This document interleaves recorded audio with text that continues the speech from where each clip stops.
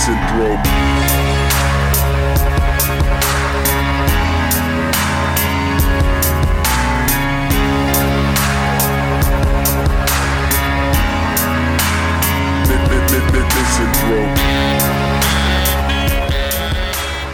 It is Sunday evening here in the Republic of Ireland and also the Great Britain, which means it's time once again for the ChairShot podcast.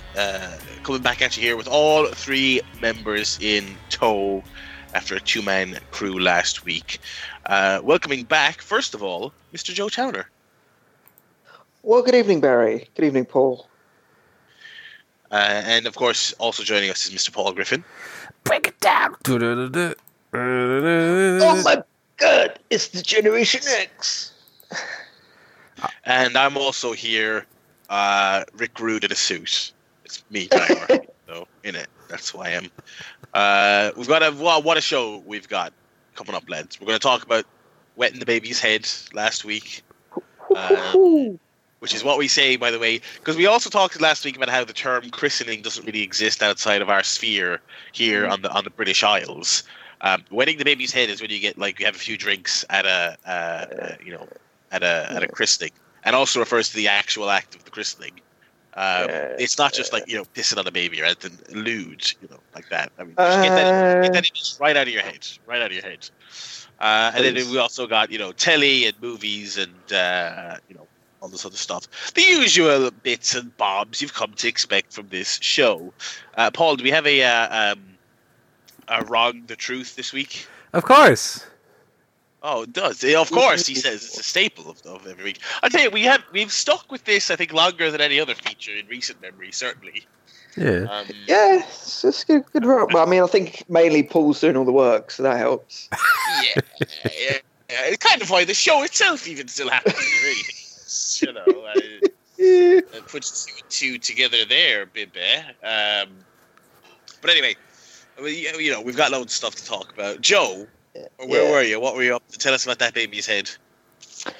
The old baby's head. Last week I went to a christening. One of my best friends had a baby 6 months ago. So they had a christening for the little one. So Michelle and I went along. What I didn't realise was, I don't know how familiar you guys are with christenings, but they don't always just do one baby at a time. They often will do multiple babies on the same gig, a bit like an impact taping. They'll do a load of them in one go, just to kind of get them out the way. And now we welcome the 205 Live, baby. And the loudest parishioner might get to go backstage at the church. And so we turned up, and I'd forgotten to take the invite with me. And as I was kind of heading into the church, there was this couple kind of welcoming people in. I had no idea who they were. And I thought we were at the wrong church. So I kind of turned around, sort of texted someone. Eventually saw my friend's uncle going in, so we just kind of followed him in. Right. Yeah, and then once we got inside, Michelle goes to me, "Oh yeah, there's the other baby." I was like, "What other baby? What are you on about?" She's like, "Yeah, they're doing a few babies."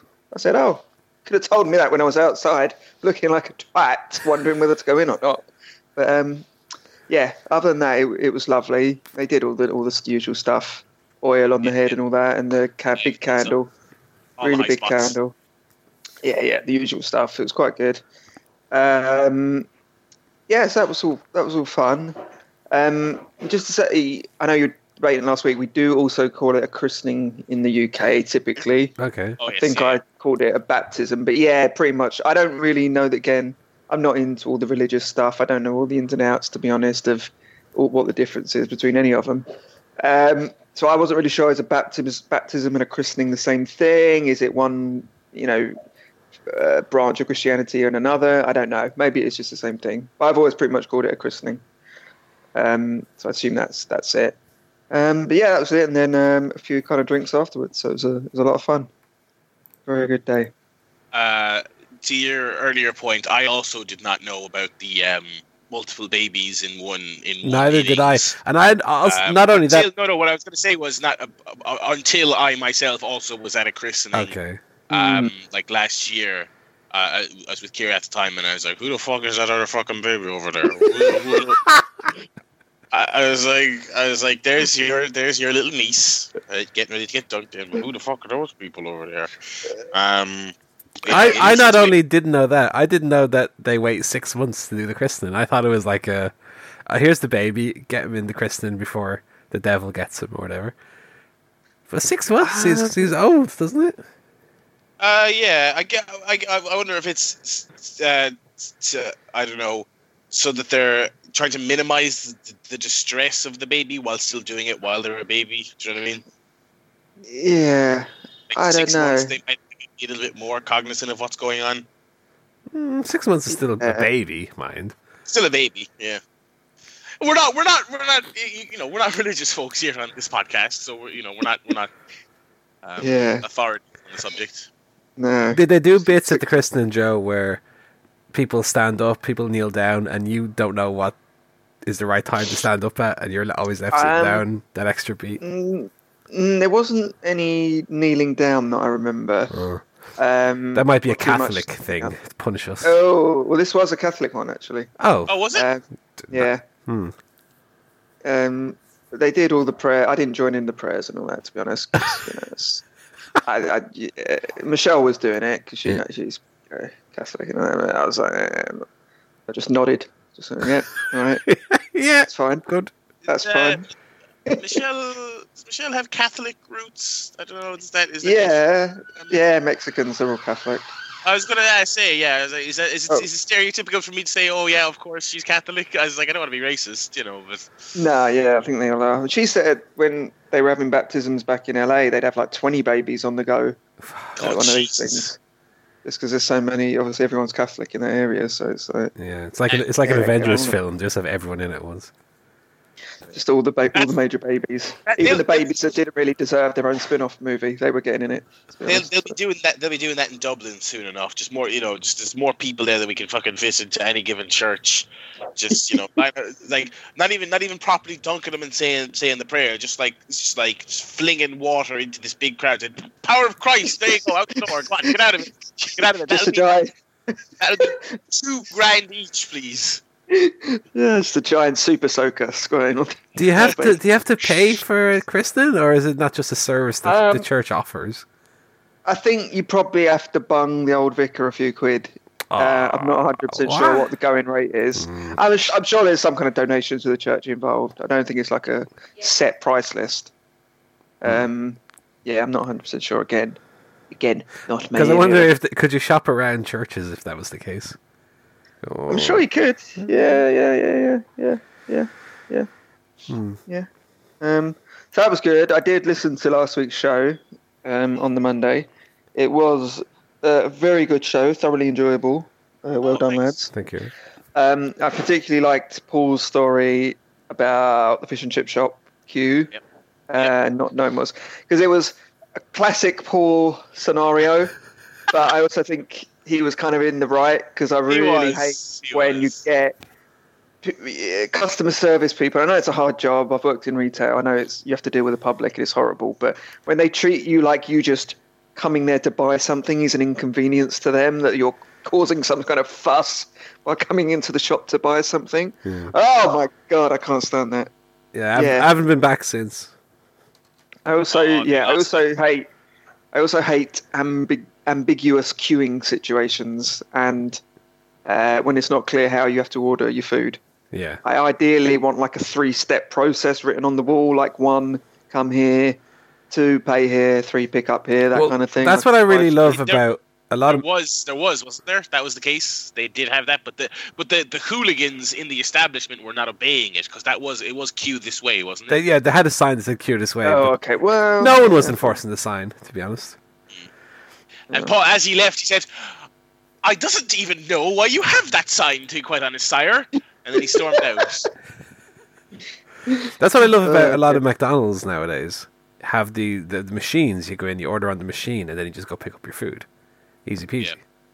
They were a lifesaver for 16 Carat weekend when we didn't want to try and butcher really Ein Burger bitte. Ein Burger bitte. Oh God, yeah, I've told that story anyway. But yeah, those are a lifesaver. Still haven't made it to Limerick yet. We'll get it one of these days when we get screens. Computers. I did also enjoy the Eminem album reviews. Got some good music insight from Paul there. That was very good. Yeah. Probably from Barry as well. I don't remember. Mainly Paul. I also liked Barry's football escapades because I think, as Paul said last week, the idea of Barry playing football, even in his sort of fitter days, is hilarious. Let alone now. I can just kind of imagine Barry getting kind of blown up after 2 minutes and whispering to one of his teammates, I'm finished, brother. You got to carry me out there. and then just going to the finish. I feel like a pig, brother. I was sitting there with my miserable little boner, and then I went on a racist tirade. I didn't go back this week, lads. I'll be honest.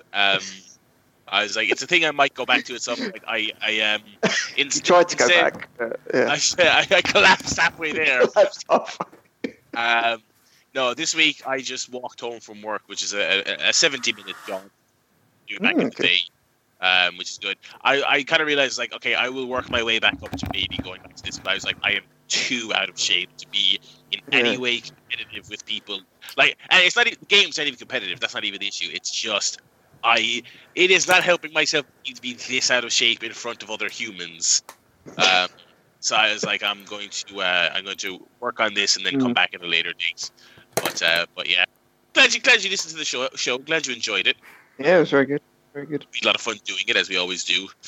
But onwards and upwards to this week's show. Obviously, Joe caught us up there in his christening. Any other life guff we wanted to chat about this week? I don't have anything. Does Joe or Paul, anything else you wanted to talk about before we move on? Well, I just went on a little holiday with Michelle to Copenhagen. Yeah, off to Copenhagen for a couple of days. So left on very early Thursday morning. We got a 9 a.m. flight. So I had to get up at 6. But that was good. And then came back last night. So Copenhagen's very nice. It's quite a big city, but it's quite very quiet. Everyone cycles. I think literally half the population regularly cycle. So there's no kind of traffic, cars, but there's no like loud buses and cabs and vans everywhere. It's all very kind of peaceful. So we just had a little wander around Copenhagen, went to a few restaurants. It was very nice. I would recommend it. It's nice. a little bit expensive. A couple of coffees came to 10 quid in a sort of Starbucks type place. And yeah, food and stuff's quite expensive. I don't know why. I guess it's because of socialism, probably. But anyway. Probably, yeah. It's like you're drinking your little communist coffee. Yeah, exactly. On the other hand, yeah, unlike London, there wasn't camps of homeless people everywhere. So yeah, it's like and you're still paying 10 quid for coffee. Yeah, swings and roundabouts, isn't it? So yeah, the homeless people in London and Dublin as well are like, spare 20 quid for a cup of coffee, mate. spare 50 so I can get a panini. Anyway, that's them, right? That's good. I've never heard of anyone going there as a kind of holiday destination. It's nice. Did you see the Little Mermaid statue? Yeah, sort of. That was the only kind of bit we went to that was very tourist heavy. Yeah, that's all I know about Copenhagen is that's there. Yeah, it's the most famous sort of icon, I guess. Is it the Disney one, or is it just a generic? Is it just the Little Mermaid? No, Barry, it's not the fucking Disney one. I don't know what this is. It's the Little Mermaid is a story by Hans Christian Andersen. Yeah, it's originally a story by Hans Christian Andersen that Disney used to make the film. Okay, fair enough. And this particular statue, I think it was put up around 1900. It was actually, it was paid for by the guy that owned Carlsberg Brewery. He kind of donated it to the city, and it's based on his wife, I think. She wasn't a mermaid. She was just a normal woman. But they based the top half on her, and then they got in a bit of skate, or I don't know, a bit of cod to base like the bottom bit on, I assume. But anyway, yeah, that was good. But yeah, lots of people in front of it taking selfies. So the bottom bit is based on Billy Big Mouth. Yes. And similarly, the statue has a button you just press and it just goes under Dossie and her fucking flaps. Yeah. A lot of people don't know that. That is true. Did you go to any breweries or anything? I forgot you mentioned Carlsberg. That's obviously. No, I don't. Touristy shit. Like here's a fridge magnet with Carlsberg on it. A lot of that shit, or no, there wasn't a lot of Carlsberg stuff, and also not a lot of Lego stuff. Considering that's where Lego's from. I don't think it's from Copenhagen. It's from Denmark, but I thought there'd be more kind of that stuff. But actually, there wasn't a lot of really over the top touristy stuff. It was quite kind of serene sort of city, a few sort of historical things and museums and galleries, that kind of thing. It was really good. It was really good. That's nice. Yeah, it's nice to have a holiday that's not excessively touristy at times. Just soak up and all that. Yeah. What about you, Paul? Any life guff this week? In terms of life guff, we had another rat pass away, leaving us with just one now. We lost 2 in the last month, so probably we'll get another one to keep them company. That's the thing with a lot of our pets that we've had lately. The one guinea pig and the other rats is that they're fine, and then very quickly they're not fine.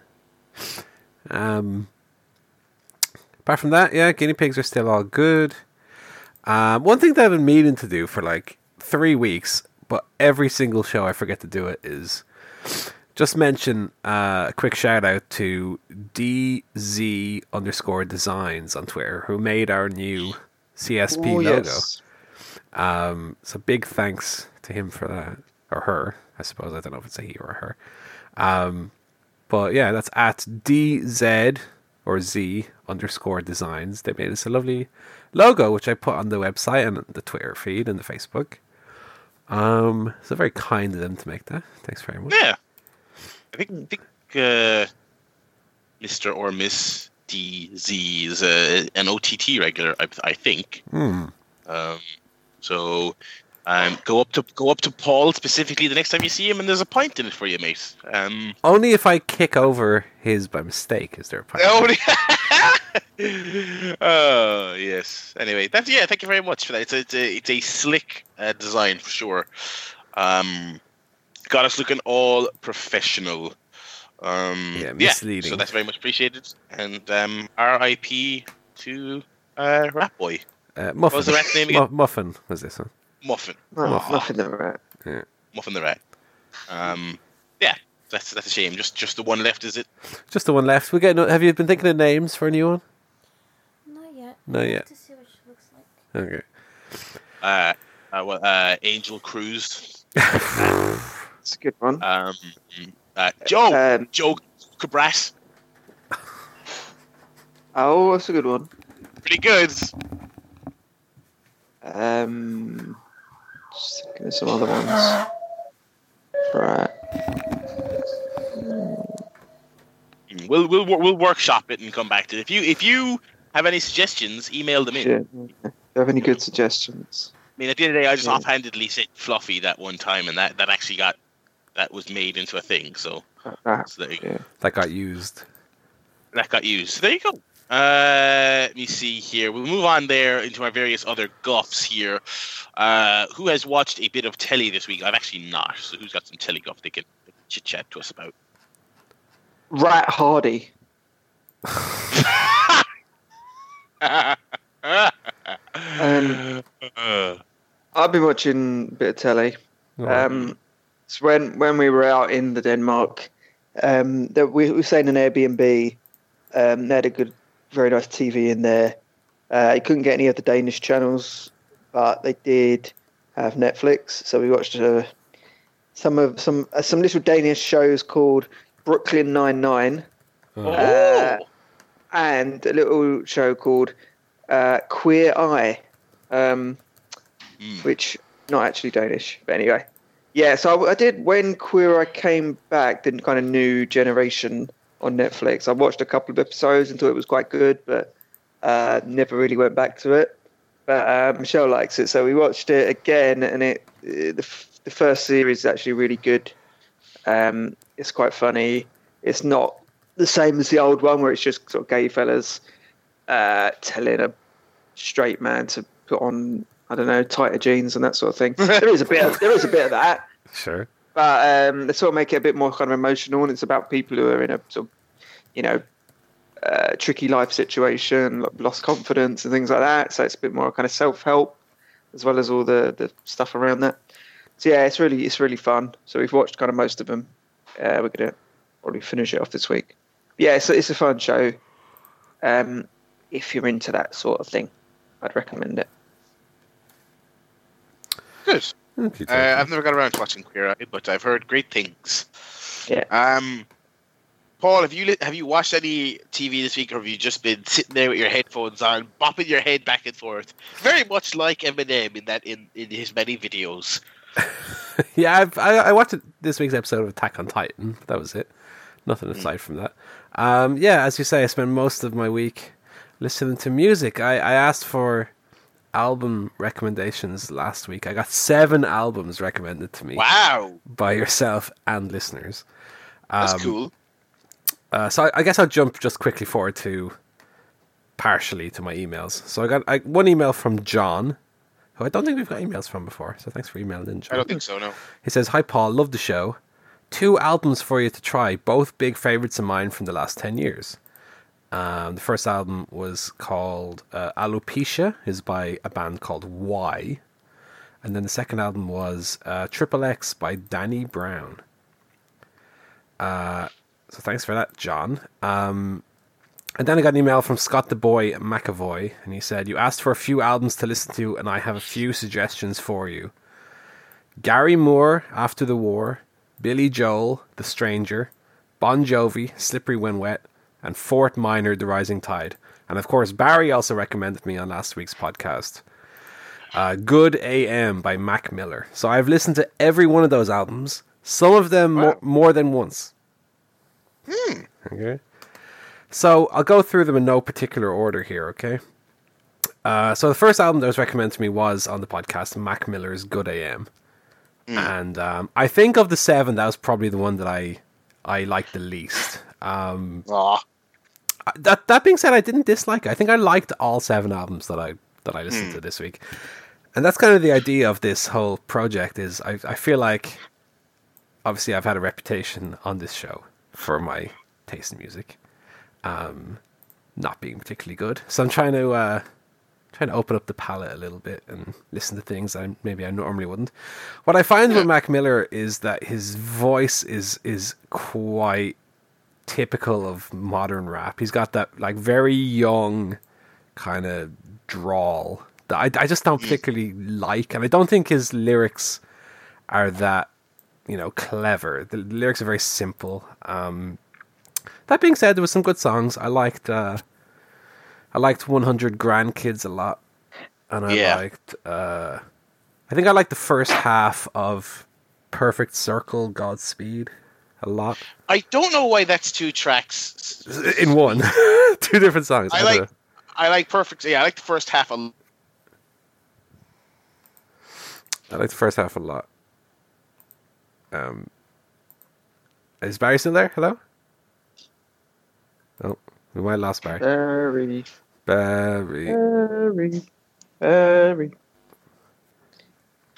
Anyway, I'll continue. Yeah, I mean, a lot of the album is very sad in retrospect, because a lot of it is about his kind of hopes for the future and acknowledgement of his drug problems and this kind of thing. And obviously knowing how it's ended up kind of gives it a bitter taste retrospectively.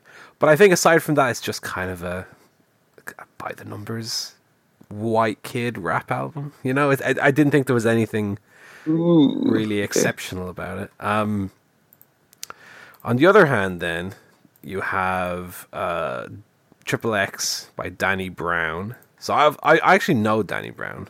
I knew that one music video that was shot like a sitcom. with the couch in the center of the room. So that's what I know him from. I don't believe that whichever song that is actually from this album. I think that's from a more recent album. But yeah, Danny Brown is definitely a lot, compared to Mac Miller, for example, a lot more loud, a lot more aggressive as a rapper. Quite kind of an abrasive sound, but I quite liked this album. Die Like a Rock Star, I liked a lot on it. What was the other track I really liked? Sorry there, I think I got disconnected. I'm back now. You're okay. I think I quite like Detroit 187 on it as well. But maybe Danny Brown's not, if you're like me, if you're a little bit new to rap, maybe don't jump 2 feet into Danny Brown, because is not very accessible. It is very loud, very aggressive, but I actually quite liked it. Then we have, let's say, After the War by Gary Moore. Gary Moore is the former guitarist of Thin Lizzy, in case that name didn't jump out at you.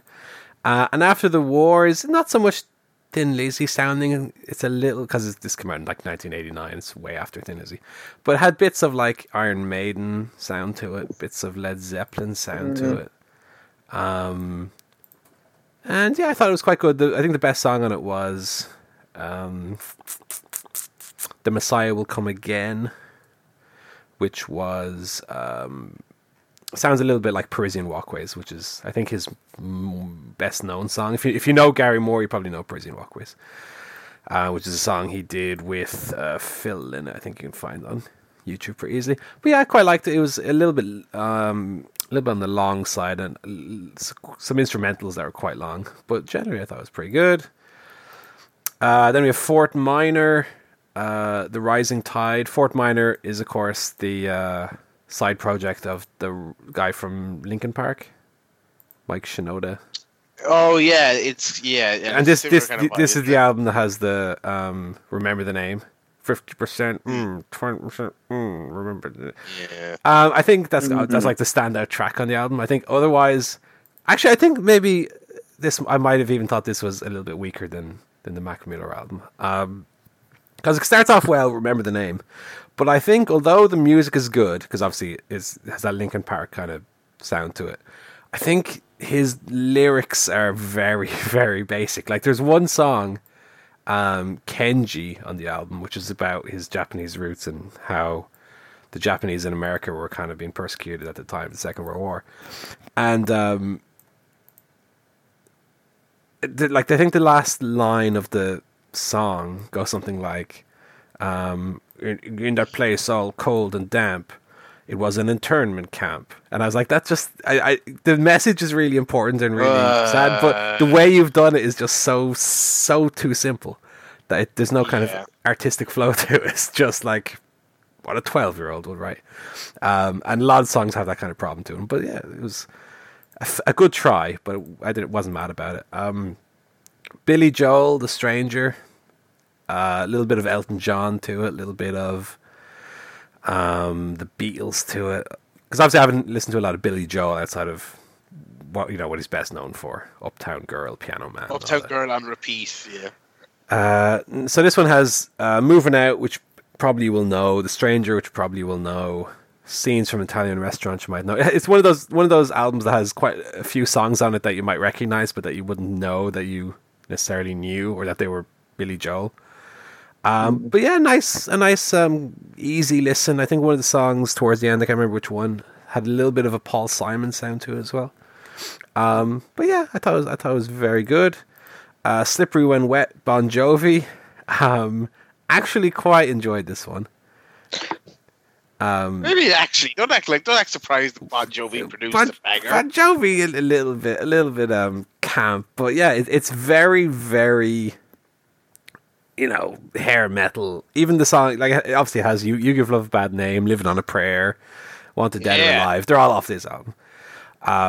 But I think actually like the greatest album of all time. I think my favorite song on the album was "I Die for You," which was like a really, really rockin' hair metal song that I was just nodding my head away to, tapping my feet. And yeah, it's a bit camp, it's a bit silly, but I thought it was really good. And then we come to the best album of the week. It's Alopecia by Y, which is a band I'd never heard of. Not a real thing, is it? It's a real thing. They've got a bit of a Interpol sound to them. So if you like Interpol. A little bit of a Smashing Pumpkins sound in some songs, I would say. A little bit of R.E.M. maybe. It's like indie rock, but with a rap kind of influence to it. And I thought it was really excellent. I listened to this album like 3 times during the week. So I think that was John who recommended that one. So I was really, really happy with that. I'm going to check out more of this band. They're an American band called Y. That's with a question mark. They're an alternative hip-hop and indie rock band out of Cincinnati, Ohio. And that album, Alopecia, was really good. So thank you for recommending that to me. And I recommend it to all our listeners now. Go check it out. It's on Spotify. And it's really, really good. I was really, really impressed by it. And that's all the music I listened to this week. That's good. Seems like you had a good week of recommendations. Yeah. Good stuff. So keep them coming. I'd be interested to get a recommendation from Joe this week. Okay. I'll send you one over. To get an album. Because Barry gave me one last week. Yeah. Get one Yeah, and you tore that apart. I didn't tear it apart. It was just a little... Once spitting, twice shy. Yeah. Spitting on poor Mac's grave, Basically, yeah. Yeah, poor lad. Yeah, I mean, I think his lyrics and his and his flow. I think it is kind of straightforward, but I also think it's, especially in hindsight now, with his death, it's like a lot of it's very earnest. It's true. It's very open. Yeah, it's very. I was saying, I think when you were disconnected, it's very sad listening to now, where he talks about he wants to give his mother a grandkids, and he wants to, a lot of stuff like that. I want to listen to, because I heard that was kind of his most fondly regarded album until even before he died. He put out his 5th album, and that was, I think, the most acclaimed one he's put out, Swimming. Right. That's not my recommendation, because I actually haven't listened to that yet, but I want to get to that soon. But yeah, no, it was a fun exercise, and I hope maybe the listeners might throw you a few more recommendations in the coming weeks. At Paul Griffin CSP as well on the old Twitter, if you want to reach out that way. Yeah. Oh, I mean, I don't want to be listening necessarily to 7 albums a week, but if there is one new album I can get a week, I'd be very happy with that. And we can probably go from here into the game guff. I believe this podcast, as cool as it is, now houses 2 platinum trophies for Spider-Man on the PlayStation 4. Yeah, we live in a post-Spider-Man world, Barry. We really do. So, like myself, you finished the game 100%. I have. This weekend.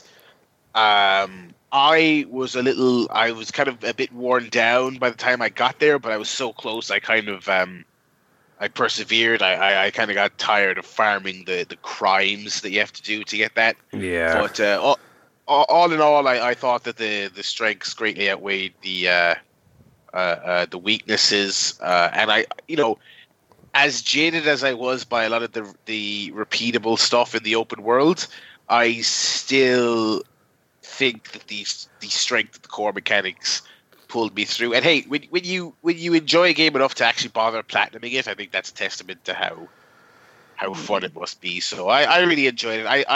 I don't know that it's going to end up being like my favorite game of the year. I don't think I enjoyed it more than God of War or even Onrush. I mean, I think I might actually have enjoyed more. But a really, really well-made game and a really fun game. Yeah, very much enjoyed. Yeah, I think I'm having a weird reaction to it now that it's kind of done and finished, in that I almost feel the same way I did when I finished watching Breaking Bad, where I loved it, I beat it, I was happy, but I'm kind of getting a bit sick of it now. I'm sick of hearing about Spider-Man everywhere I look. I've got like 6 podcasts that are all Spider-Man spoiler casts and talking Spider-Man. I don't know how much more insight I can really get about Spider-Man. And also, the more I kind of think about it, the less of a really good game I think it is. I think it is very fun to play, and that's kind of obviously what holds it up. But I think it's very easy, which I would consider almost a negative. I think it's very repetitive. Definitely. And I think a lot of we discussed last week, a lot of the stealth missions where you're not Spider-Man are just not fun to play. And no. Unlike the way you played it, I had cleared out the map 100% before the last 8 or so main missions of the story. So I didn't end the game grinding out the last few trophies. I had those already in the bag. The last stuff I did in the game was just the end of the story. And I was so disheartened. I was like, here we go, I'm going to finish the story. Oh, I'm Miles now for the next 15 minutes. Oh, I'm Mary Jane again. I just didn't want to play those anymore. At the point that I almost just said, I can't be arsed doing this now. But I did persevere and I did finish it. But when I look back, I wish there was more variety to the side quests. I wish there was more variety to the collectibles. I wish the collectibles weren't so easy to find and get. Because, I mean, it's way back at the start of the game now, but I think of like the backpacks. When I found them, I was like, oh, this is great. But retrospectively, I wish there was a little bit more of a challenge to find them. Like, not quite to the difficulty of the Riddler trophies from the Batman games, but something along those lines where you don't literally just have a marker on your map and also in the user interface that tells you exactly where it is and you just climb up the wall and grab it. I wish there was a little bit more to it. That, like, maybe like what Infamous did with the blast shards, where it shows you kind of the general area where it is and you need to do a little bit of exploration or something. Just, something more than nothing. And yeah, I mean, the story I thought was really good. I was actually a little bit underwhelmed by the ending. And when I say ending, I mean the last 10 minutes of the game. As I said, I kind of wished all the boss fights were a bit more difficult. I beat them all first time within 5 minutes. I wish it were a little bit more difficult. That said, I thought the ending, like the very, very last thing you see, I thought was excellent. And I'm very interested to see where it's leading in a potential sequel. But yeah, I mean, when this game was coming out, I was kind of waiting for the reviews to be like 9 out of 10, 10 out of 10s. And then the first one I saw was IGN gave it an 8.7. And I was like, ooh. But I think I would probably fall in around 8 out of 10 range myself for it. I think I think mechanically it's great. It's very fun to swing along. Fighting is very fun. But the framework of the game they've kind of put around that, I think, was a less stellar effort. I feel like the story is too front-loaded. Like, the first half of the story is just set up, and then it kind of unravels very, very quickly. And like I said, the ending, like the last 6 missions, is basically a boss rush. But they're all very easy, so you just kind of hammer through each of them very quickly. So yeah, I mean, I very much enjoyed Spider-Man. I do have the DLC already paid for, so I will play that when that comes out, starting I think next month. But at the same time, I'm kind of happy that I'm not playing it anymore. I feel like I got my fill of it. I'm sure I'll have a little bit of an itch when the DLC comes out, and of course we'll play those. But yeah, it definitely feels to me like a game that will, historically we'll look back at and say, yeah, it was fun, but really it was the sequel where they really nailed, everything. Yeah. Yeah. And did get, and it was probably the easiest platinum I've ever got as well.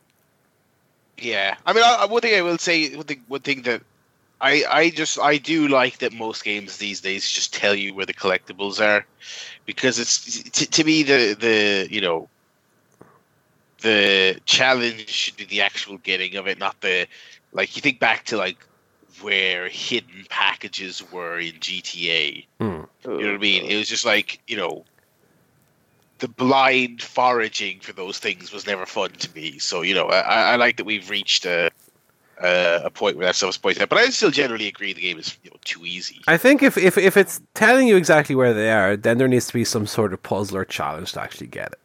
You know? Like maybe you can be on a place and you have to think like, fuck, how do I get up there? How do I get to that place? Because too often it's on a wall. You just swing to the wall and you get it. It was almost like, you know, in Mario Odyssey that there's some moons that are just on a tree and you go, oh, I got it. But the feeling of satisfaction of getting it isn't the same as after you beat a little tough puzzle or do something, you know, some platforming that you really had to time out real well. It's just kind of I got a moon, matter of fact. I think the number of backpacks and so on was about right. I just wish, like I said, that they're a bit tougher to get. The number of crimes was far too many because they're all the fucking same.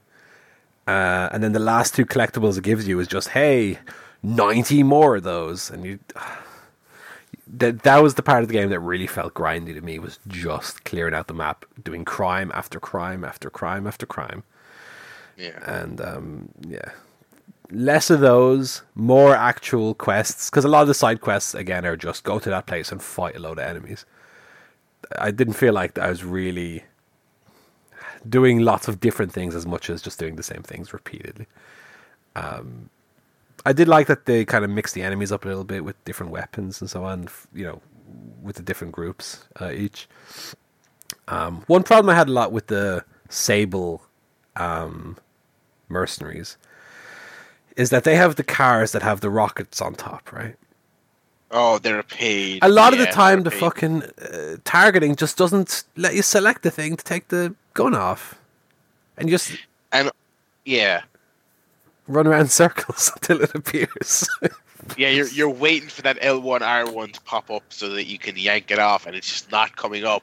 And it's also a lot of their bases have sniper towers you need to pull down. Same thing again. You're like looking at it, going, "Where's my prompt to yank it down?"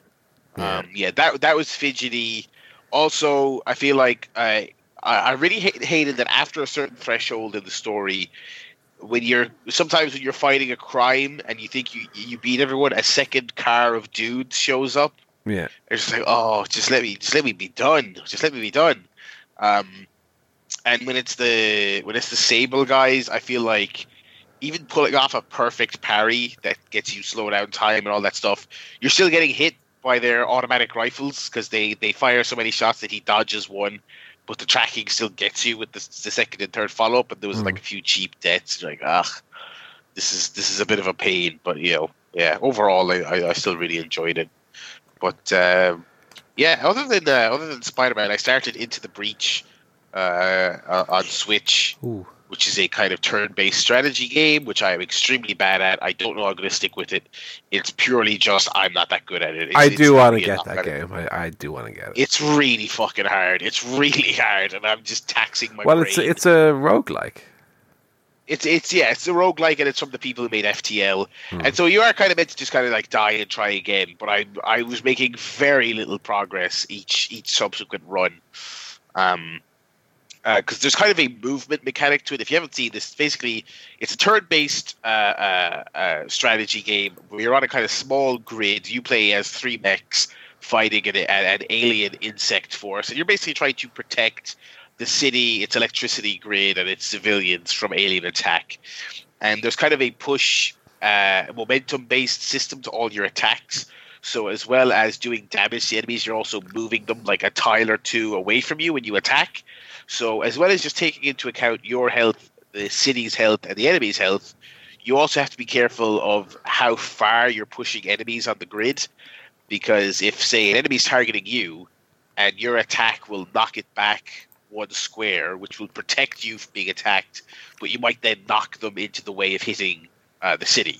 Right. So there's a lot of moving parts, and it's one of those things that it's really just throwing you in the deep end straight away. It's a little XCOM-like. It's like you're starting the game off at a disadvantage. You really have to try and just take your time, which I'm terrible at, and try and claw your way towards some decent upgrades, and So I beat it's segmented into islands, and like you said, it is a roguelike, so I think it's intended to be actually beating the game shouldn't take that long. It's more that it's difficult, and so you're constantly going back to the start. I did beat the first island of 4, so I made a little bit of progress, but it's very tough. It's tough to the point that I don't know I'm going to stick with it. Like I said, it's just not my kind of game. But I think strategy fans will like it a lot. And the other thing I really like about it is that it's a roguelike, and it's in-universe justification for how you die and then start over again is that your character is a time traveler. So that when you fuck up, you then see the bugs crawl out of the floor and take over the universe, and you just travel back in time to a timeline where that hasn't happened yet. So every time you fail, you're leaving another timeline to be absolutely ruined by aliens. Which is a sort of cute little in-universe mechanic. But yeah, that's my other game this week. I'm not really sure what I'm going to go on to next to tide me over until Red Dead. But yeah, I don't really know. Right. Well, obviously, my next game is going to be Assassin's Creed in 2 weeks-ish. But in the meantime, I've started playing BioShock. I don't know if you've played that one. Say which? BioShock. The original? The original. Yes, a good game. Yeah, I'm playing it now. I got the BioShock collection on PS4. Okay, very good. Yeah, I think I have that as well. I don't think I ever touched it, but I got it. Yeah, the remastered 1, 2, and 3. Obviously, 1 is the most the most remastered of the 3, given that's the oldest one. Yeah. Yeah, I played it for about 2.5 hours today. Really, really enjoying it. I don't think a game has made that quick a good impression on me in quite a while. I love the feeling of the Rapture, it's called. Looks great, sounds great. I like the combat mechanics of having your guns and your wrench on the right trigger and your powers, for want for a better term, on the left. And yeah, just very, very satisfying and really, really wonderful setting. And I'm still Do you think it looks? Does it look like contemporary? Do you think? Like, how good is the remaster? Yeah, I think the only thing that feels old is the UI, because a lot of the button prompts on it are very big. I think modern games are a lot more minimal, let's say. A lot more small menus and small maps. Everything used to be very big on the screen. BioShock definitely still feels like that. I remember that game kind of being a graphical milestone at the time. Because not only did it look great at the time, and I'm sure the remaster looks great, but also tonally and the art design. And I'd say that's like probably ageless. I mean, it's the craftsmanship of that world they made and the music. I can actually still. I'm just talking about that game. I'm hearing the music in my head again. Oh, it's a wonderfully designed game, and the story is obviously very, very complex. I'd be curious to see how that held up. And then BioShock. I never played 2 actually, because 2 is like this weird thing where the BioShock team, they came back and they made Infinite, but in between, this other team made 2, and it's like a direct follow-up set in Rapture and stuff like that. So it's kind of the redheaded stepchild, but it's kind of fondly regarded in its own way. I didn't realize you were playing that. I'm like, that's kind of making me think maybe I should bust open that collection that I got. Well, the thing that made me think about playing, I had the collection already, but that a lot of people had likened the puzzles from Spider-Man to those from BioShock. So it seemed like a natural kind of successor. And also I was looking for something different from that third-person open world style that Spider-Man and Assassin's Creed both obviously are. So I wanted something different to have in between. So BioShock was the choice ultimately.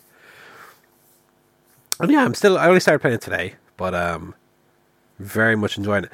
It's honestly, I know that it kind of almost predates the term, but it's a little bit of a roguelike in that you constantly die, but the progress that you've made keeps, so you can you gain new powers and so on, and you kind of take those with you as you attack the same puzzle maybe a few times. Like the big daddies in particular, for example, there's some that early on in the game I just had to fight like 5 times before I'd kill them because I would just keep getting killed really quickly. But yeah, I like the gameplay loop of it, and it's not too long a game. I think it's about 10 hours, give or take. So very much enjoyed that. So I think that's it for the game, Guff. You know what? I don't know what set me off thinking about it today, but for some reason, I was thinking about going back to Assassin's Creed Origins. I think I mentioned this last week. Yeah, just, you know, I have been going back and forth to Yakuza. I'm kind of chipping away at that, but I think I've said before, Yakuza 6 just has not grabbed me at all, like Yakuza 0, which is quite disappointing because 0 was like my favorite game of last year. The rest of this year would have to be very quiet for 6 to like crack my top 10, I'd say, which is a shame. And so I'm kind of looking for something else to play. And I'm looking at all my half-finished things, and I'm like, I should go back to Assassin's Creed because it was great, and I didn't really drift away from it for any particular reason. So I think I might make that my go-to for now. But yeah, more Game Guff next week, obviously. Movie Guff. We got some movies to discuss. Oh my goodness! Wow. Sorry, I'm a little bit sick. Wow. I do apologize. Oh, a little bit, he says. Oh, well. Yeah. Got a fucking mute button over there. I just don't want to be sniffling on the podcast. So every now and then I try and give them blowy nose. I saw 2 movies this week. 2 new releases. I saw a movie starring a WWE superstar. Ooh. And it wasn't that one with Batista. It was Jingle All the Way. No, I wish. No, it was. It wasn't a WWE Films production, but it could have been. This could have been a straight DVD fucking thing. Oh, I know what it is. I saw Mile 22 with Mark Wahlberg. Yeah. And Ronda Rousey. That's it. Oh. And Lauren Cohen from The Walking Dead. And that fella off the raid. And a bunch of other people. Right. It's bad. It's one of the most like annoyingly edited films I've seen in years. When I was chatting to a friend of mine after it, I invoked the infamous Liam Neeson gif where he's jumping over the fence and there's 13 cuts. Yeah. There's a conversation where Mark Wahlberg and Lauren Cohen are having a conversation over coffee. Like in the early preamble of the film, and it is headache inducing because they are chopping. Characters are cutting off their own sentences with the way it's edited, and it's not done in any kind of way that's like this is being done for stylistic purposes. It's just I don't know, to make the film seem, I don't know, more faster paced or more energetic. It's absolutely awful. The Mark Wahlberg character. Following on from the Predator review last week, I don't know if it's explicitly supposed to be this, but I think his character is supposed to be on the spectrum. His character is that he's like a genius to an abnormal degree, but he is the most irritating, antagonistic, painful character ever. Just short with everyone, snippy with everyone, but he's a genius, so that's why he's the protagonist. Just really, really, really messy editing. There's a scene where there's a shootout in an apartment complex, and I just could not tell what was happening. Mark Wahlberg is standing at one end of a hallway. There's a cop pursuing him at the other end of the hallway. They're exchanging shitty barbs, and then a grenade is thrown, and I honestly could not tell who threw the grenade in which direction. Because of how the film was edited, you just see a grenade go down the hall. They're talking, they're shouting down at each other, kind of backs to the wall, a standoff, in an action movie. And then there's you see a grenade flying down the hall. It's like, which side did that come from, and which person is it going towards? It's brutal. It's really brutal. There's several instances like that where you can't really tell what's happening. There are some cool fight scenes. Obviously involvement from anyone from the raid is always a good sign, but it's tempered by just the absolute abysmal editing.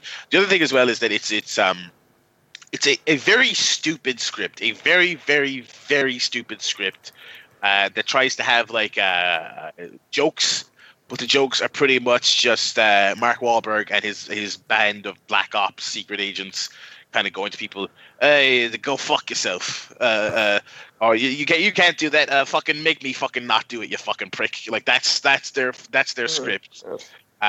Really dreadful. And then it has a plot device where after the events of the film, it cuts in between the events of the film and Mark Wahlberg kind of being debriefed afterwards. Like, so he's talking about this. And if you're not familiar with the plot of the film, this technically not the US agents, they're like a black ops team who are operating for the government but kind of outside of the jurisdiction of the government, if you get me. It's one of the black ops secret agent type thing. And they're trying to extradite this guy from this Asian country. He's in to the US, and they're trying to do that so that he will give them some passcode for some nuclear weapons or whatever the fuck, right? And so that's your action movie premise, and then they're cutting back and forth to Mark Wahlberg being debriefed, and he's talking just about how who's the bad guys, who's the good guys. The game keeps going. They're having shootouts with the local police in this movie, and I couldn't help but think this is like a pound shop Sicario. It's like Sicario written by an idiot, right? For idiots. So that was rubbish. Can I just mention to you, by the way, maybe to both of you guys, because The Raid, fantastic film. We all love. Did you know that Gareth Evans, who directed The Raid, has a new movie coming to Netflix in about 2 weeks? He does? Oh, yes, he does. Called Apostle, starring Dan Stevens. Apostle, yes. And it looks mental. Yeah, so I'm going to check that out.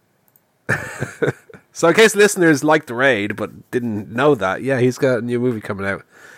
I think it's his first movie since The Raid 2. So nice days stepping away from the franchise for a bit, and obviously it's going to be in English, has Dan Stevens and Michael Sheen, I think, is in it. Yeah. I'm very much looking forward to that. I'm sure we'll be chatting about that when it's out. That's I just saw the trailer for that for the first time there. I think they just put out one for the first time last week. Yeah, it looks crazy. We'll talk about that for sure. So that was Mile 22. Don't even go see it if you like action movies and can stomach a stupid script. If you like action movies and can stomach a really stupid script, go see The Predator. Like that has enough positives to overcome the negatives. Mile 22 is just so annoying. Like that was the word I would use. It's like outwardly annoying, that movie. I saw A Simple Favor, which is Paul Feig's new movie. Who I constantly get confused with Kevin Feige. This is not a Marvel Cinematic Universe film. It's the new film from a fella who makes movies for like single moms. The Single Moms Cinematic Universe. I don't think I've even heard of this movie. I had never heard of it either, literally until I saw it on Odeon listings, because I was looking for something to see. And it's kind of crazy because it's Paul Feig, who is successful and helmed a lot of, some well-regarded films, other films that are not well-regarded, but generally has been, something of a moneymaker, to the best of my knowledge, in recent memory. It's got Anna Kendrick and Blake Lively, two reasonable... Anna Kendrick's a big star, and I genuinely knew nothing about this other than the stars, basically. So the premise is that Anna Kendrick is a sort of introverted, mousy single mother, kind of a do-gooder, kind of a bit of a nerd, and she's a vlogger, a mommy vlogger. She makes YouTube videos about recipes for your kids' lunchbox, sandwiches. And when is she boxing Logan Paul? Is that the end of the movie, or? And her son befriends Blake Lively's son in school, and Blake Lively is kind of this like hot mess, kind of loves her son but isn't a great mom. drinks, like, day drinks all the time, and she has this, this really kind of nihilistic personality. And sure enough, opposites attract; they become great buddies.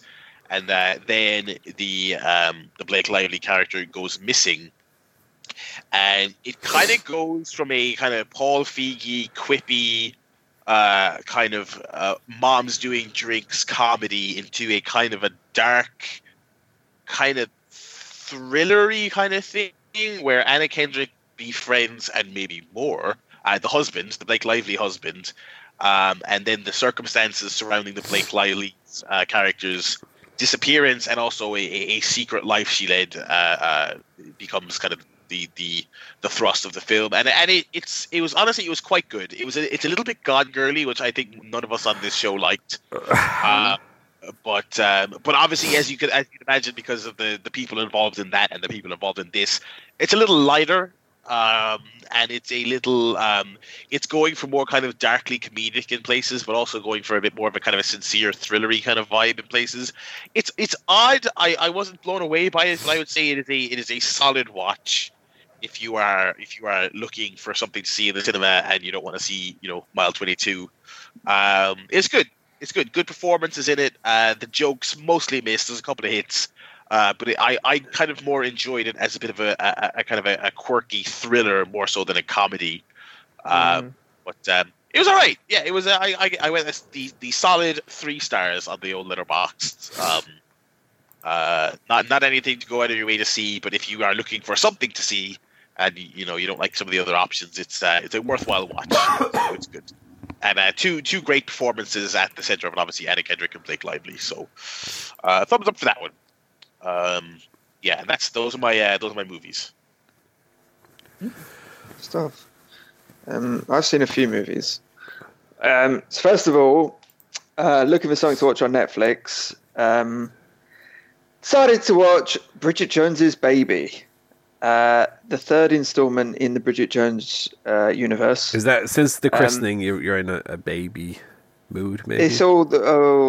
Actually, Michelle suggested we watch it. That's. Is she trying to drop hints? Is that what's happening? Oh God. Yes, we popped this on. I haven't actually seen the second one, right? Which I think is called Edge of Reason. So I wasn't exactly sure what to expect coming into this one. And what happened with Bridget and her various, romances.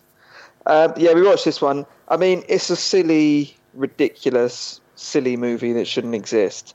But it's also, kind of entertaining. I'll give it that. Yeah. It's not horrible. There's some bits in it which are so silly. So, Bridget Jones gets pregnant, obviously, hence the baby in the title. Yeah. And then towards the end of the movie, she goes into labour, and her and Colin Firth are going to the hospital, being driven in this little car by an Italian waiter who works in the restaurant that they frequent. And it is possibly the silliest thing, sillier than anything in Paddington 2. I'll put it that way. Right. Yeah, it was kind of fun, and there's good cameos in it. Yeah. Thumbs in somewhere. I don't know where. Thumbs somewhere. I remember liking that one more than the second one. I didn't really like the second one. Oh, you've seen them all, have you? I've seen them all. I talked about them on this show not that long ago. Oh, God. Oh, I thought that was you. Yeah, I can't remember. Yeah, so it was all right. We then watched a documentary on Netflix called Reversing Roe, which is about Roe versus Wade and the history of abortion law in America. Yeah. Very topical given the potential changes to the Supreme Court in America. It's this very good, enlightening kind of documentary. If you don't know the history of how it all came about, and not only that, but the kind of challenges to it and changes that have happened to the law kind of since, I think it was in the 70s, it was the 60s, it was enacted, but yeah. Since it was, obviously a kind of interesting perspective. Obviously in the UK, abortion's been illegal since the 60s, and there's not really much of a strong debate to change that at all. Obviously, Ireland, very different, only just kind of had the referendum to make abortion legal. And America, I guess, kind of in the middle. It's been legal for a long time, but there's always been this kind of debate and pull and push between the two sort of political camps. So yeah, interesting documentary, worth checking out. You know, it's typical of those kind of well-made Netflix documentaries that you'll see on there. Yeah, interesting documentary. Yeah, I've just added that now on my old Netflix list. That sounds interesting. Maniac got added to Netflix today. Any of y'all thinking of watching that? That's that Emma Stone thing. I believe that's supposed to be very good. Yeah, I've heard the trailer was certainly good. I've added it to the list. Yeah, we'll report back with that for sure. And maybe I'll check out Reversing Row before then as well. Yeah. What else have you got for TV for movies this week? Well, I have one more, which is a little movie you might have heard of called Avengers: Infinity War. What? So I finally saw it. It became available to rent online. So it was quite good. It's fun seeing all the lads together. Seeing Doctor Strange and your Robert Downey. It was probably the least boring of the three Avengers movies, but Definitely. To be honest, hang on. Oh, hang on. He's about to say he doesn't think the movie is that good, and rightfully so. Pigs are coming here to take him away. A hot take. No, I was just going to say I did get pretty bored during the second half. It's a long old movie, and Long it is. I just stopped caring. It's like, oh god, who cares? It's just the kind of novelty of seeing them all together sort of wears off a bit, and then I just sort of lose interest. I don't care about the stakes. I don't care if half the planet gets vanished by the Phil Mitchell villain. Yeah. It's just, and also I find they have so many kind of one-liners and comedy in it, even when this one's a bit darker, and even at times where it's really kind of serious and they're in a battle and stuff. It's just constant, it's like watching Big Bang Theory at times. Yeah. All these kind of gags in it. It should have a laughter track. That kind of really annoys me as well. I wish they could kind of just find a bit of a better balance between the jokes and the stakes. They don't. So yeah, it was fine. I'll watch the next one as well, but probably won't enjoy it. But I'll still keep drinking that garbage. There was there was too much comedy for my liking in the third one. Because they're supposed to be it's their dark chapter in it, and it's so I was not that I didn't want no jokes, but it's like the volume was too high, wasn't it? And at times where it didn't make any sense, like when Doctor Strange and Iron Man were fighting off the one guy, and they're saying it's just do these jokes back and forth, and Hulk's trying to turn into the Hulk and he can't do it, and it's like, oh, you're embarrassing me in front of the wizards. Also, the world is about to end, by the way. Anyway, yeah, it was fine. But I would honestly say I was more invested in Jumanji: Welcome to the Jungle than there's a take. I would rather watch that again. I thought that was just a better movie. Anyway, that's my hot take for the week.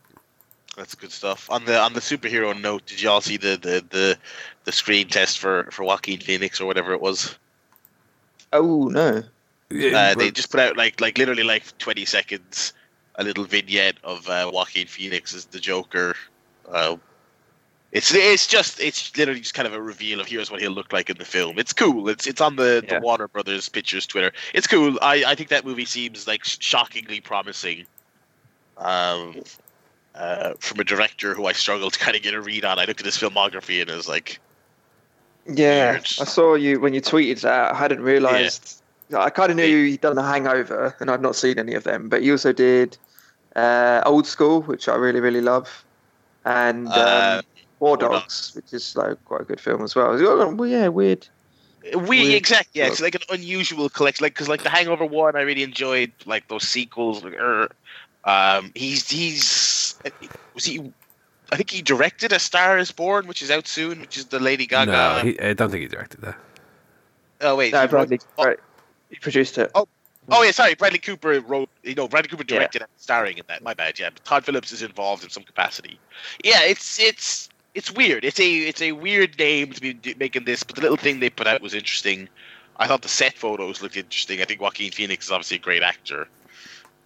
It's like I said, it's just a short clip, but it's interesting. And then also those people writing the Harley Quinn Joker movie gave an interview and just, oh boy, I hope that thing never gets made. It sounds terrible. Mm-hmm. Anyway, that's Paul. What are you seeing? Yeah, I just saw one movie this week, Black Klansman, which I think is probably one of the best movies I've seen this year. Yeah, I think I put it at number 3 of the year after Coco, which is still my number 1. I don't think anything's going to be Coco for me this year. Coco and Isle of Dogs. Then I have Black Klansman. Funny that Predator is out at the moment, because I thought Black Klansman felt a little bit like a Shane Black film in that it was kind of a dark comedy, I suppose you could call it. I thought the performances were very good in it. I thought it was very funny, but at the same time was kind of impacting and serious, especially at the very end. I don't remember the last time I heard such deathly silence in a cinema. And yeah, this is my first Spike Lee movie I've ever seen, and I thought it was extremely good. I liked all the performances in it. I even liked Topher Grace, who I don't think I've seen since Spider-Man 3 as David Duke. I think I quite liked everybody in it, and it was almost like a caper. It was almost, like I say, it reminded me a lot of The Nice Guys, which I really liked. Definite recommendation. One of my favorite movies of the year. I thought it looked great. I thought it sounded great. God, I would struggle to really have a criticism about it. I liked. Topher Grace is one of those actors who, whenever he's in something, you spend about 20 minutes going, "Is that Topher Grace? Is that Topher Grace?" Because he was in. Was he in Crazy Stupid Love? I haven't seen it, so I'm going to say he is in it. Love? Anyway, yeah, he's one of them anyway. But it's great. I really like that. I still need to see Coco. Still need to see that. Coco's great. Coco's wonderful. Oh yeah, it looks great. It looks great. I'll add it to the list, brothers. You get the old Kleenex out for when you watch it, though. Because you get a little tear on, so you will. A little one. Oh, I love getting my little tear on. Anyway, speaking of getting a little tear on, I have to go away from Mike for a second. Do you lads want to do your emails there while I go do something? Yeah. Not have a wank. Emails. Yeah, go on, Joe. Hang on, I got 2 emails. So, first email's from Will. He says subject. Oh, Jesus Christ. Excuse me. He says subject. Gorilla versus bear. Joe, what would win in a fight? Gorilla or a bear? First thing is, he doesn't specify what kind of bear. Right. So are we talking koala bear, panda bear, Boo Boo from Yogi Bear, Paddington? I assume he means a grizzly bear. Or black bear. When someone says bear to me, that's what I picture. Yeah, grizzly or black bear, even polar bear at a stretch. They're kind of big, or big bears. It's a tricky one. I would say the gorilla's probably stronger. I just feel like gorilla's stronger, but bear's got the big teeth and the big claws.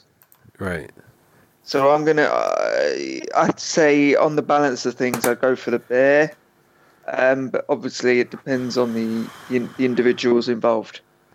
Because it could be quite a timid gorilla and a vicious bear, or the other way around.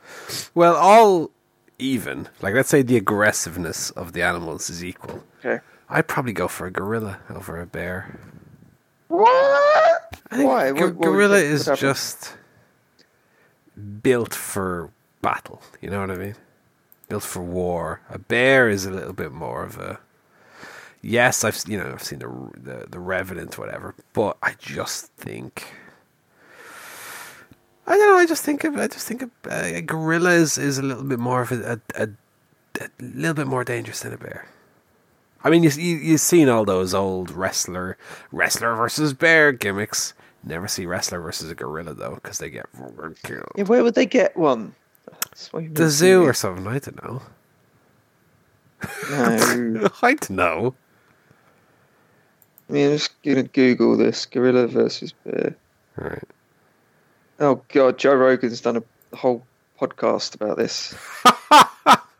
Or a 10-minute clip. Okay, I'm ending this email now because we're getting into Joe Rogan podcast territory, and then we might start talking about crisis actors and how.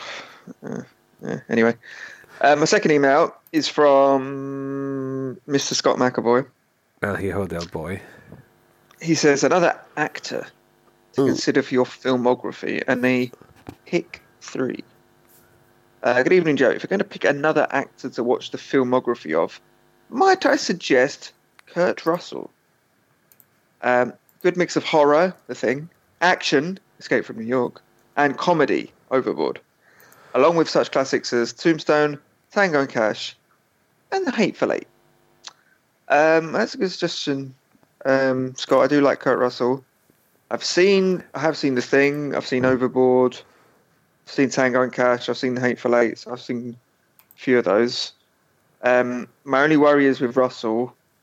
Has he been in a lot of shit in the sort of 90s when he wasn't working as much? Or maybe in sort of 2000s? I don't know.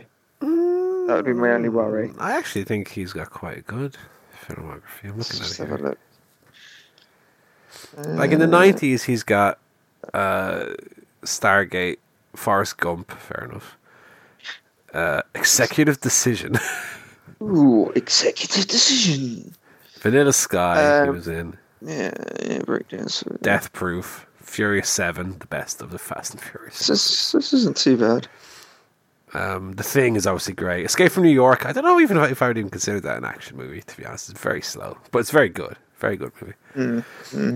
He was the voice in Fox and the Hound, Disney's 1981 animated classic. Yeah, I think Kurt Russell might be a good one. Yeah. Actually, he's kind of got a similar... So he started off in the kind of 60s and 70s doing kind of comedy movies, a bit like Tom Hanks. Yeah. Doing the kind of Disney movies as well. So I've seen a few of those. Yeah, good choice. I was actually thinking, looking at Todd Phillips, there's only... I've not seen any of the Hangover movies. Right. I've not seen Due Date. Due Date with Downey Jr. and... Yeah, with Downey Jr. and Thingy. Yeah. And Starsky and Hutch. So I've seen all of his other films. I don't know why I've never watched Starsky and Hutch, because it's got Ben Stiller and Owen Wilson in it. Yeah, it's not very good. Okay, fair enough. I think I've seen all his movies, Yeah. apart from I have not seen Due Date either, but I've seen all the Hangovers. They're bad, apart from the first one. First one's quite good, and then the second one is just that again, and then the third one is not even that. Okay. And the Starsky and Hutch is Maybe I'll do Felix. He's got A Star Is Born coming out, and he's got Joker coming out. So that's. Yeah. Well, I mean, he produced The Star Is Born. Oh yeah, he was in that one. But yeah, okay, so Joker coming out, so I'll definitely see that. And I did like War Dogs. I did like Old School. So you maybe rather than an actor, are you thinking of doing maybe a director back catalogue? Yeah, because I did Thingy. Your man there, what's his name? Who? Fight Club. Fincher. 7. Yeah, David Fincher.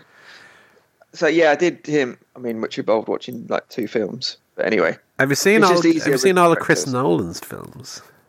Yes. Right. Because I think I've done a few. I've seen done Chris Nolan, Wes Anderson. I've seen all of his.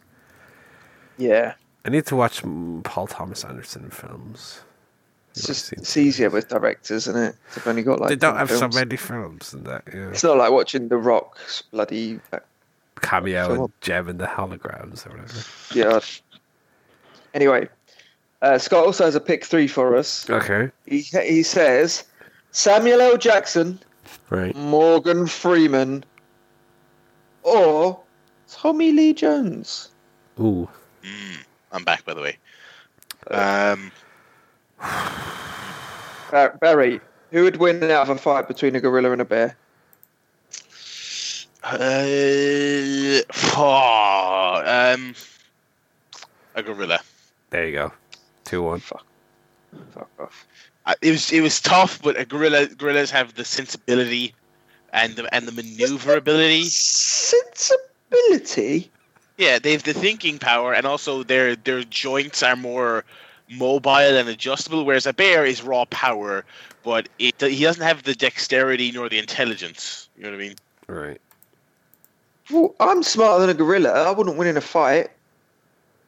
Well, yeah, because the power, differential is so huge between you and the gorilla. Whereas the power differential, the bear has more power than the gorilla, but not that much. You know what I mean? But it's got claws and teeth. Well, yeah, like I said, it has an advantage for sure. But okay, fair enough. Anyway, Samuel L. Jackson versus a bear. What are we talking about here? Oh yeah, pick one. I think Morgan Sam Freeman Jackson versus for Jackson. me. Sam Jackson. Yeah. He's in all them Tarantino films. He's in the Marvel films. Jurassic Park. RoboCop, not the good one. He was in what else? He's in, obviously those Star Wars movies, which are all bad. He was in what else? Die Hard 3. He's in The Incredibles. There, 3, yeah, that's not bad. Kingsman. He was in Unbreakable.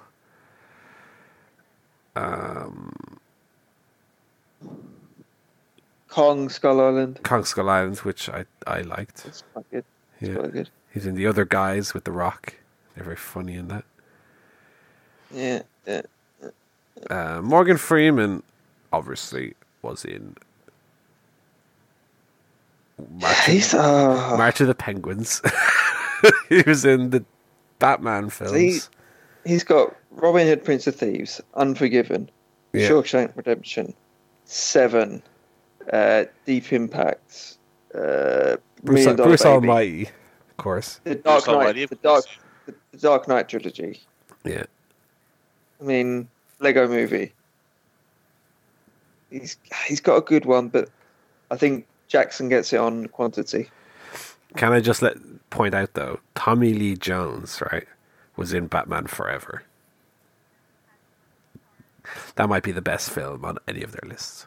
I think Tommy Lee Jones is the easy loser here. Yeah, he's done some good stuff. He did. I mean, Batman Forever notwithstanding. He did that one GIF where he didn't laugh at the awards show. I quite enjoyed that. Oh yeah, that was good. What's Tommy Lee Jones been in? He was in No Country for Old Men. He was in the Men in Black films. Batman Forever. What else has he been in that I can think of him for? He was in... I'm stumped. I think he's the easy loser. I think it's between Jackson and Freeman, and I think I might have to go Jackson. Yeah. He's got the Tarantino and he's got the Marvel, Yeah, I'll go Sam Jackson as well. Because it's Sam Jackson, for God's sake. He's in Pulp Fiction. And come on. Yeah, Sam Jackson. Very good. Yes, that's my emails. Okay. I have an email. Go for it. He says, it's from Scott. He says, with the New Japan talent starting to make its way over to your island, who is left from over there that you haven't seen yet and you'd like to see make it over? Because of the ROH shows I've seen live, I've seen most of NXT, and even Okada made the tour last year, but I still have not seen Kenny Omega in person yet. So yeah, we're lucky enough to have seen Kenny Omega, of course. previously, and in about 2 weeks or 3 weeks rather, we're going to be getting Kojima, Goto, Suzuki, Naito,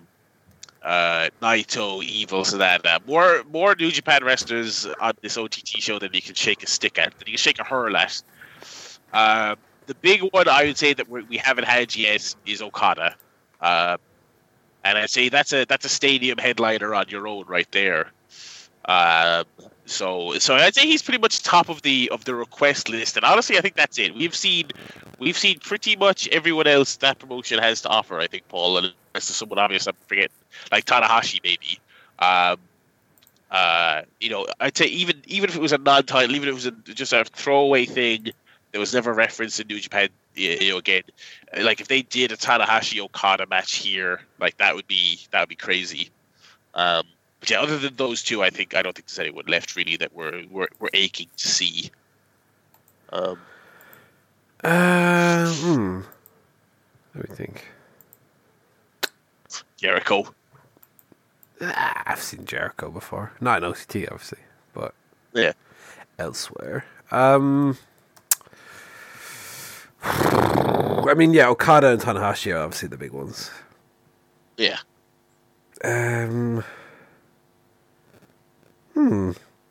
Yeah, I'm struggling. When you think about it, after this one coming up, I mean, God, we'll have seen Naito and Evil and Sonata, and we're getting Ishii for the third time this year in October. Like, that's madness. Maybe if they can have a word with Kobashi and get him out of retirement. Okay, yeah, that's the reach we're doing at that point, you know. Yeah. But yeah. So thank you, Scott. He says, here's one of the tougher wrestler pick threes. Eddie Guerrero, Chris Benoit, or Kurt Hennig? Well, one of them is a murderer, so I'm going to say that I'm going to... So he's instantly disqualified. Yeah. I don't know. I'll be honest. Never really much of a Kurt Hennig man. I think Hennig was very good in his early run. In like the very early 90s. I think in WCW he was kind of broken down by like the late 90s. Whereas Eddie Guerrero in WCW was doing mad stuff, you know. Eddie Guerrero really, before he kind of like came to WWE and became a character wrestler, for want of a better term, I thought he was really a tremendous cruiserweight. And I think then later on he really developed a niche for himself and kind of got himself over to a mad degree, something that Benoit and Hennig to an extent never really accomplished. So I think I would have to go Guerrero on that one. Yeah, I think I'll go Guerrero as well. I mean, I don't want to pick Benoit because of the whole murder thing, but he probably did have the best collection of matches. I'll go Guerrero. But the point is that you have to now watch them for the rest of your life or whatever the thing is. Oh, that's true. All right, Guerrero then. Yeah, Benoit had some good matches, to be fair. Yeah. And then he won the title and feuded with Kane for like a couple of months. Remember that? That was the first main event of a house show that I ever attended. Or was the main event of the first house show I ever attended. It was Chris Benoit versus Kane. They did not have a 5-star classic, needless to say. No.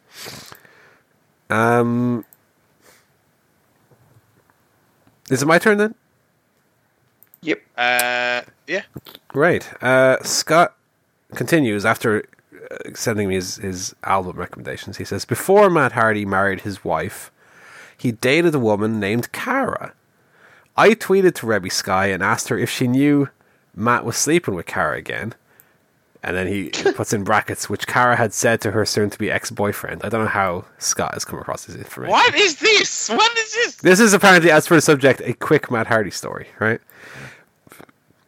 So, she, being Rebby Sky, she motherfucked me on Twitter, and I had a laugh and went on with my day.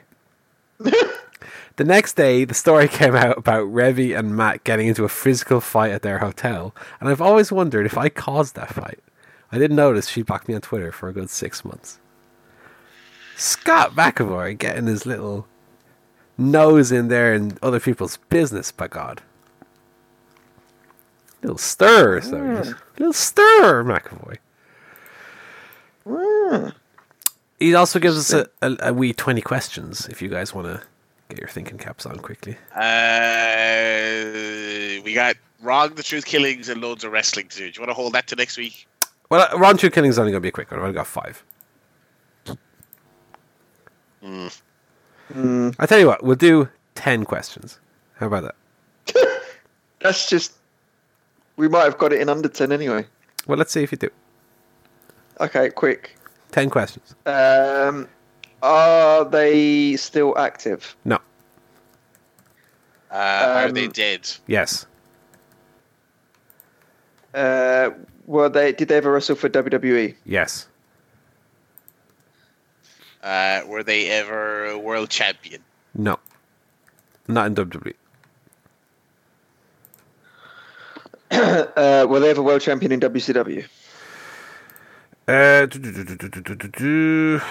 No. No. Is it a man? It's a man. Did they ever hold a title in WWE? Yes. Hold a title. Were they active in the Attitude Era? I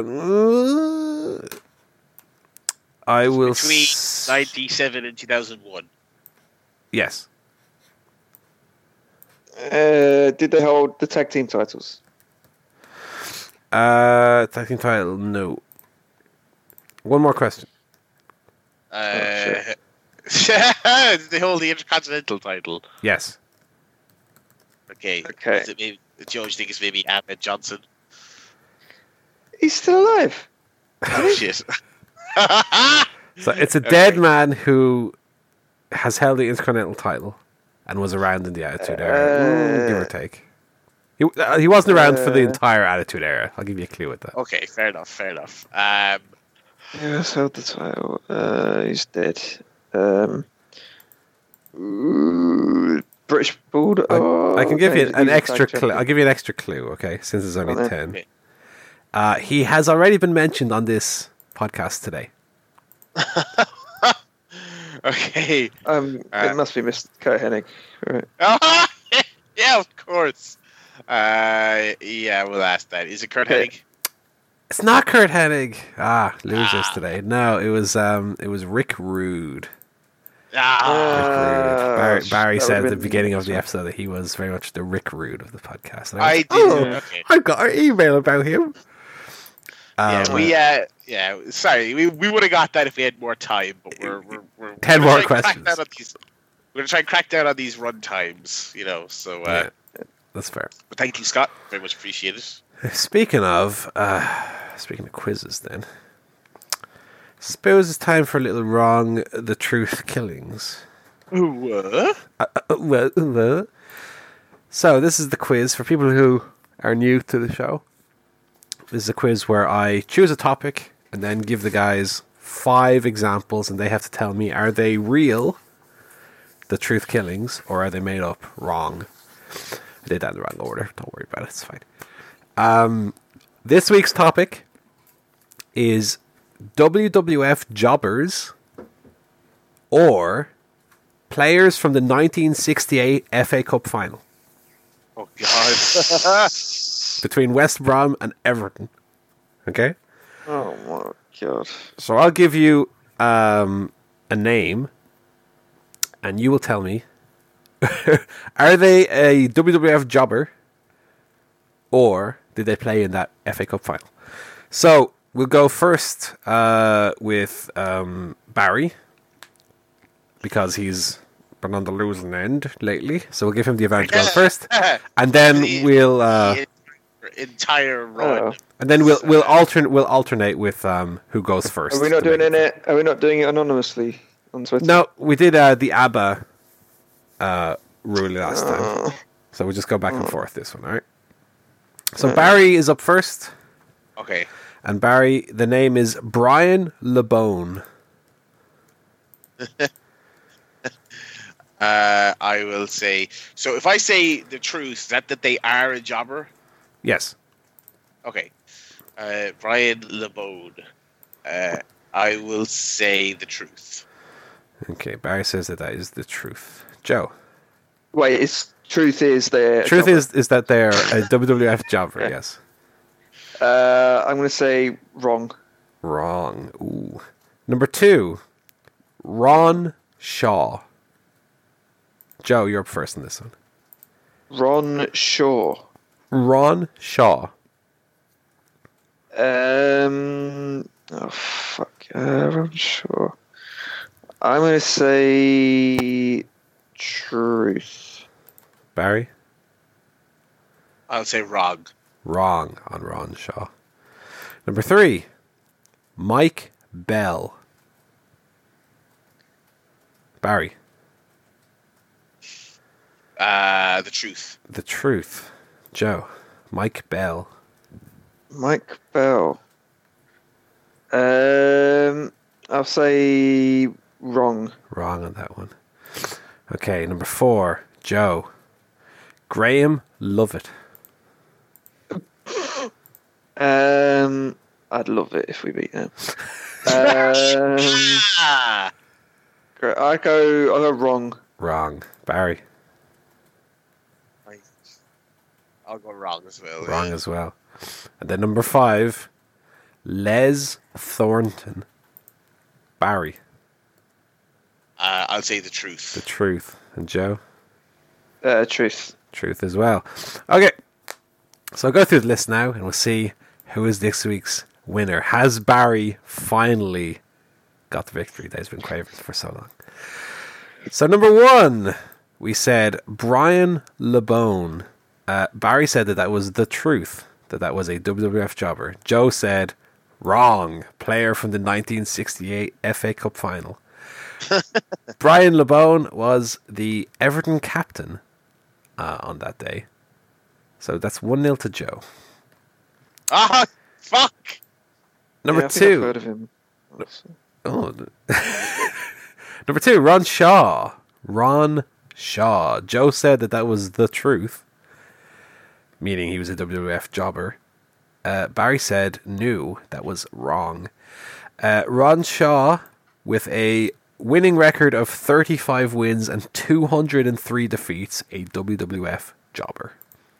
So that is 2-0 to Joe. Number 3, Mike Bell. Barry said that was the truth, and Joe said that was wrong. Mike Bell, with a record of 1 win and 79 defeats, WWF jobber. That makes it 2-1 now to Joe. Alrighty. Graham Lovett. Joe said that was wrong, and Barry said that was wrong. Graham Lovett was West Brom's number 7 on that day. Both incorrect on that one. Okay. And then number 5, Les Thornton. Barry said that was the truth, and so did Joe. And you are both correct, with 25 wins but 107 losses. So that means that the score for this week is Barry with 2 and Joe with 3. Very close victory this time. Was it really? Anyway, 3-2. God. I have a few tiebreakers here if you just want to play for fun. Right. Shout out the answers, what you think. Charlie Brown. Jobber. Jobber Is correct. John Osborne. Footballer. He was the West Brom goalkeeper. And Steve King. Footballer. Steve King, WWF jobber. Ooh. So there you go. There's Ron the Truth killings for this week. I'm the struggle is not making the quiz, but trying to come up with new topics for it every week. So we get a little bit more and more obscure. Righty, I suppose we can do a little bit of wrestling talk then to close out the show. A little bit of it. Did anybody watch anything from Hell in the Cell? I did. I also did. I watched the Jeff Hardy Randy Orton match. I also did. Match. Snuff film of a match. I thought it was excellent. It was brilliant, I thought. I didn't expect a match that good out of Jeff Hardy and Randy Orton, and yet here we are. That was the match that everyone was kind of looking at going, why is it even Hell in a Cell? You know what I mean? It's like what are we... It's like the best cell match I've seen in a decade or so. Yeah, Randy Orton was all fucked up after he bleeding all over his back. They were whipping each other with Jeff Hardy's emo rar, that means I love you in dinosaur belt. His studded belt, yeah. His studded belt that he wears at 41 years of age. And that was bloody, and the two of them up. They, of course, did the absolutely grotesque screwdriver spot with Jeff Hardy's earlobes. Have you seen this spot, Joe? No, I have not. Oh my god. One of the most vile things I've ever seen in a wrestling ring. Like, legitimately more disgusting than anything you'd ever see in, like, a deathmatch clip. Like... I was nearly ill watching it. It was horrible. And the crowd were, like, crying. I need to show this to Natty, by the way. She's not seen it. She might be sick, though, looking at it. Oh, no. So, Randy Orton took a screwdriver and put it in... Like, Jeff Hardy's got those stretched earlobes because he wears the... whatever they're called. Gauges. So he put the screwdriver in, through the ear hole, and started twisting it around. And I thought, oh my god, he's going to tear this lad's ear hole open. It was absolutely disgusting. But it was a hell of a match. Oh my god. And the finish, other than Orton moving too quick, the finish was great. Basically, Jeff climbs a ladder and he grips onto the top, to the roof of the cell from the inside. Orton's on a table and he starts swinging like a pendulum. And then he releases on the backswing to kind of do a splash through a table, but Orton moves. Hardy goes through the table like head first, lawn darting the fucking ring. Absolute madman killing himself in this match at 40 years of age. And the referee was like threatening to stop the match, but Orton insisted he count the pin. And so he counted the pin, and Orton won. And Orton got a good bit of heat. He was cheered early, but he got a good bit of heat for that, so that was good. What else was there? So I watched the first half of this show. So did you watch Becky versus Charlotte? I didn't. I only watched the Hell in a Cell with Orton and Hardy. That's all I watched. I heard the Ronda match was good, but I didn't get a chance to check it. I didn't watch the Ronda match. The Becky Charlotte match was good. It was like one of the best like actual matches, like not including a Ronda squash. Like it was one of the best women's matches on pay-per-view in ages. Okay. Really enjoyed it. Becky. The finish was a bit stupid. Like Charlotte went to spear Becky. Becky rolled through into just a straight up regular cover and just pinned Charlotte clean for the win. First of all, I don't understand how she just took the spear and just rolled through it. That didn't look great. And then just pinning Charlotte didn't look great. And of course, everyone cheered and screamed and shouted and chanted for Becky because they loved her. And then after the match, Charlotte extends her hand and Becky goes over and does the fake handshake where she whips her hand away and everyone cheered again, which was great. She's supposed to be the heel, but whatever. So there you go. And then the Shield versus McIntyre and Ziggler was like the best Ziggler match in ages. It was great, legitimately great tag team match. Yeah, I heard very good things about that as well. From those two as well. Yeah, not a whole lot of takes really for the show because I'm very disinterested in WWE's stuff right now. So I don't have very many takes, unfortunately. Yeah. What do you make of the big red cage now that we've seen it in action? It was alright. Yeah, it kind of felt like, even though I kind of said last week that, I don't mind it. It kind of works thematically. Seeing it, I was just kind of like, I wish it wasn't red. I wish it was the other colour. Because, steel you typically associate with being a certain greyish, silverish colour. So I don't get why they made it red, but whatever. It's fine. Also, Brock had a beard again, which I've been waiting for since... Yeah, he's Cain Velasquez kicked him in half that one time. Yeah. So looking forward to Beardy Brock, and Brock is apparently back at the behest of one of the Saudi princes. They say either take my millions of dollars or I'll. You can finish that joke yourself in your own head. So they're doing Brock, Roman, Braun at the what's it called? Crown Jewel in the progressive city of Jeddah in November. So that's that. Rey Mysterio is officially re-signed with WWE for a 2-year deal. So you can expect him coming back soon. Maybe he'll make his comeback at that Saudi show. I don't know. So we will see. Again, we'll see how that goes. We don't know what kind of schedule he'll be on or anything like that. So we'll see. Muhammad Ali Shira, who I forgot was even with WWE, was released. The master of the Shira Shuffle, of course. Oh, they'll never make the light of day on NXT. So that little finger dance. WWE will never crack the Indian market at this point. No. If they continue to mistreat their top stars like that. We have some interesting developments here with the Australian show that's happening in a few weeks. So Undertaker and Triple H are having a match. And Shawn Michaels is going to be in Triple H's corner. Kane, the mayor of Knox County, is going to be in Undertaker's corner. And the big scoop is that this Australian match is to set up a match at the Saudi show where Shawn will apparently be coming out of retirement to tag with Triple H against the Brothers of Destruction. That is mad, isn't it? Did any of you envision that this would be the culmination of the Shawn Michaels retirement, facing Kane and Undertaker in a tag match in Saudi Arabia in Saudi Arabia? Who would have thought that Shawn Michaels, a wrestler, would put his word, his very being, on the line for the Saudi Arabia dollar? How can I look Shawn Michaels in his eye anymore? As his other eye looks off in the distance. Oh, how can I trust anyone if I can't trust wrestlers anymore? One eye looking at the Bible, the other eye looking at that sweet, sweet dollar.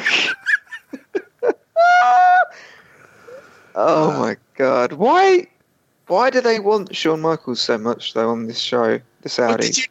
Because they sent them a list of talent. Yeah, because they are marks, Joe. They are marks. That's why. They sent a list of talent they wanted for the greatest Royal Rumble, and it read like the princes, God bless them, haven't watched WWF since 1994. Right? I don't blame them. Neither have I. and they must not have great internet over there because they have to be informed. Actually, Bam Bam Bigelow and Ultimate Warrior are dead as fuck. So you're not getting them. Well, that's true because they don't know in Saudi Arabia that the Divas Revolution happened. Yeah, it's true. They don't know that Stephanie McMahon has invented women's wrestling. They don't know that Ultimate Warrior is dead because he was asked for by name along with Yokozuna. Oh yeah, Yokozuna, he's brilliant. Yeah. So obviously they made it was something mental like $40 million off the first Saudi show. So obviously they're throwing around cartoonish amounts of money, and I'd say Shawn Michaels when he's like come out of retirement, the Saudis want it. He's like, no, it's like we'll literally give you $2 million for this one match. He's like, all right, so go on. So there you go. So bad. It's so bad. Meanwhile, Becky Lynch sits at home. Well, that's okay. I just can't believe that after all this, that's gonna be the culmination of his retirement. Is that he comes out for a stupid match in Saudi Arabia for infinite money in front of some to wrestle Kane. Kane, not Daniel Bryan, not AJ Styles.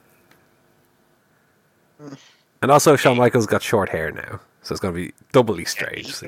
He looks so old. He really does. Anyway. So there was that, and then that's really your wrestling news this week. Next week, I won't be here. I don't know if you two are going to do a show or what the... We're going to do a director's commentary of Starsky and Hutch. Oh, see, now that actually sounds great. Fine. But, okay. Yeah, Todd Phillips' seminal work, Starsky and Hutch. I'll be at OTT Fan Appreciation Night, being appreciated. Back in the old Tivoli. Yeah, so looking forward to that. They've got 2 matches on this show, Paul, that will set up matches for the anniversary weekend. Yeah. You got your 3-way with Scotty Davis, Michael May, and Curtis Murray. The winner challenges Terry Thatcher for the NLW title on the... if we talk about this. The Defiant pre-show, right? Which is on the same day and in the same building as Defiant, but it's not the same show. Yeah. Okay? Because Defiant 2 is an all-women's show. OTT is very woke. And I can only assume that show is selling excellently. But they have now added a quote-unquote free show to the beginning of Defiant 2, which will feature Shane Strickland versus Bandito. Can I get a ticket just for the pre-show? Yeah, so obviously this is, I guess the show must be struggling because they basically they've said, we're going to do, again, the logical loopholes here are kind of funny. If you have a ticket to Defiant, you can go to a free pre-show, but again, it's in the same building and before the show. So basically what they've done is they've just made the show 3 matches longer. And one of the matches is like an international dream match. But does that mean that Defiant is now 3 matches shorter? Because my assumption is that the show is going to be the same length. They'll just start with... No, I don't think so. No, Okay, I think they will either start the show early or they'll just start the show a little early because you didn't go to Defiant, did you, the first one? No. Defiant was the earliest ending Tivoli show ever. I think I was on I watched Defiant. I did watch it on VOD. But live it was the earliest finishing Tivoli show ever. We were out the door by 9:15. Okay. So I reckon that they could probably start this show a half hour earlier, get the 3 lads matches on for the quote unquote pre-show, and still have the show end roughly on time with the usual OTT end time. So yeah, so look, fair enough. That show's obviously struggling. They had some talent going and begging. That's fine.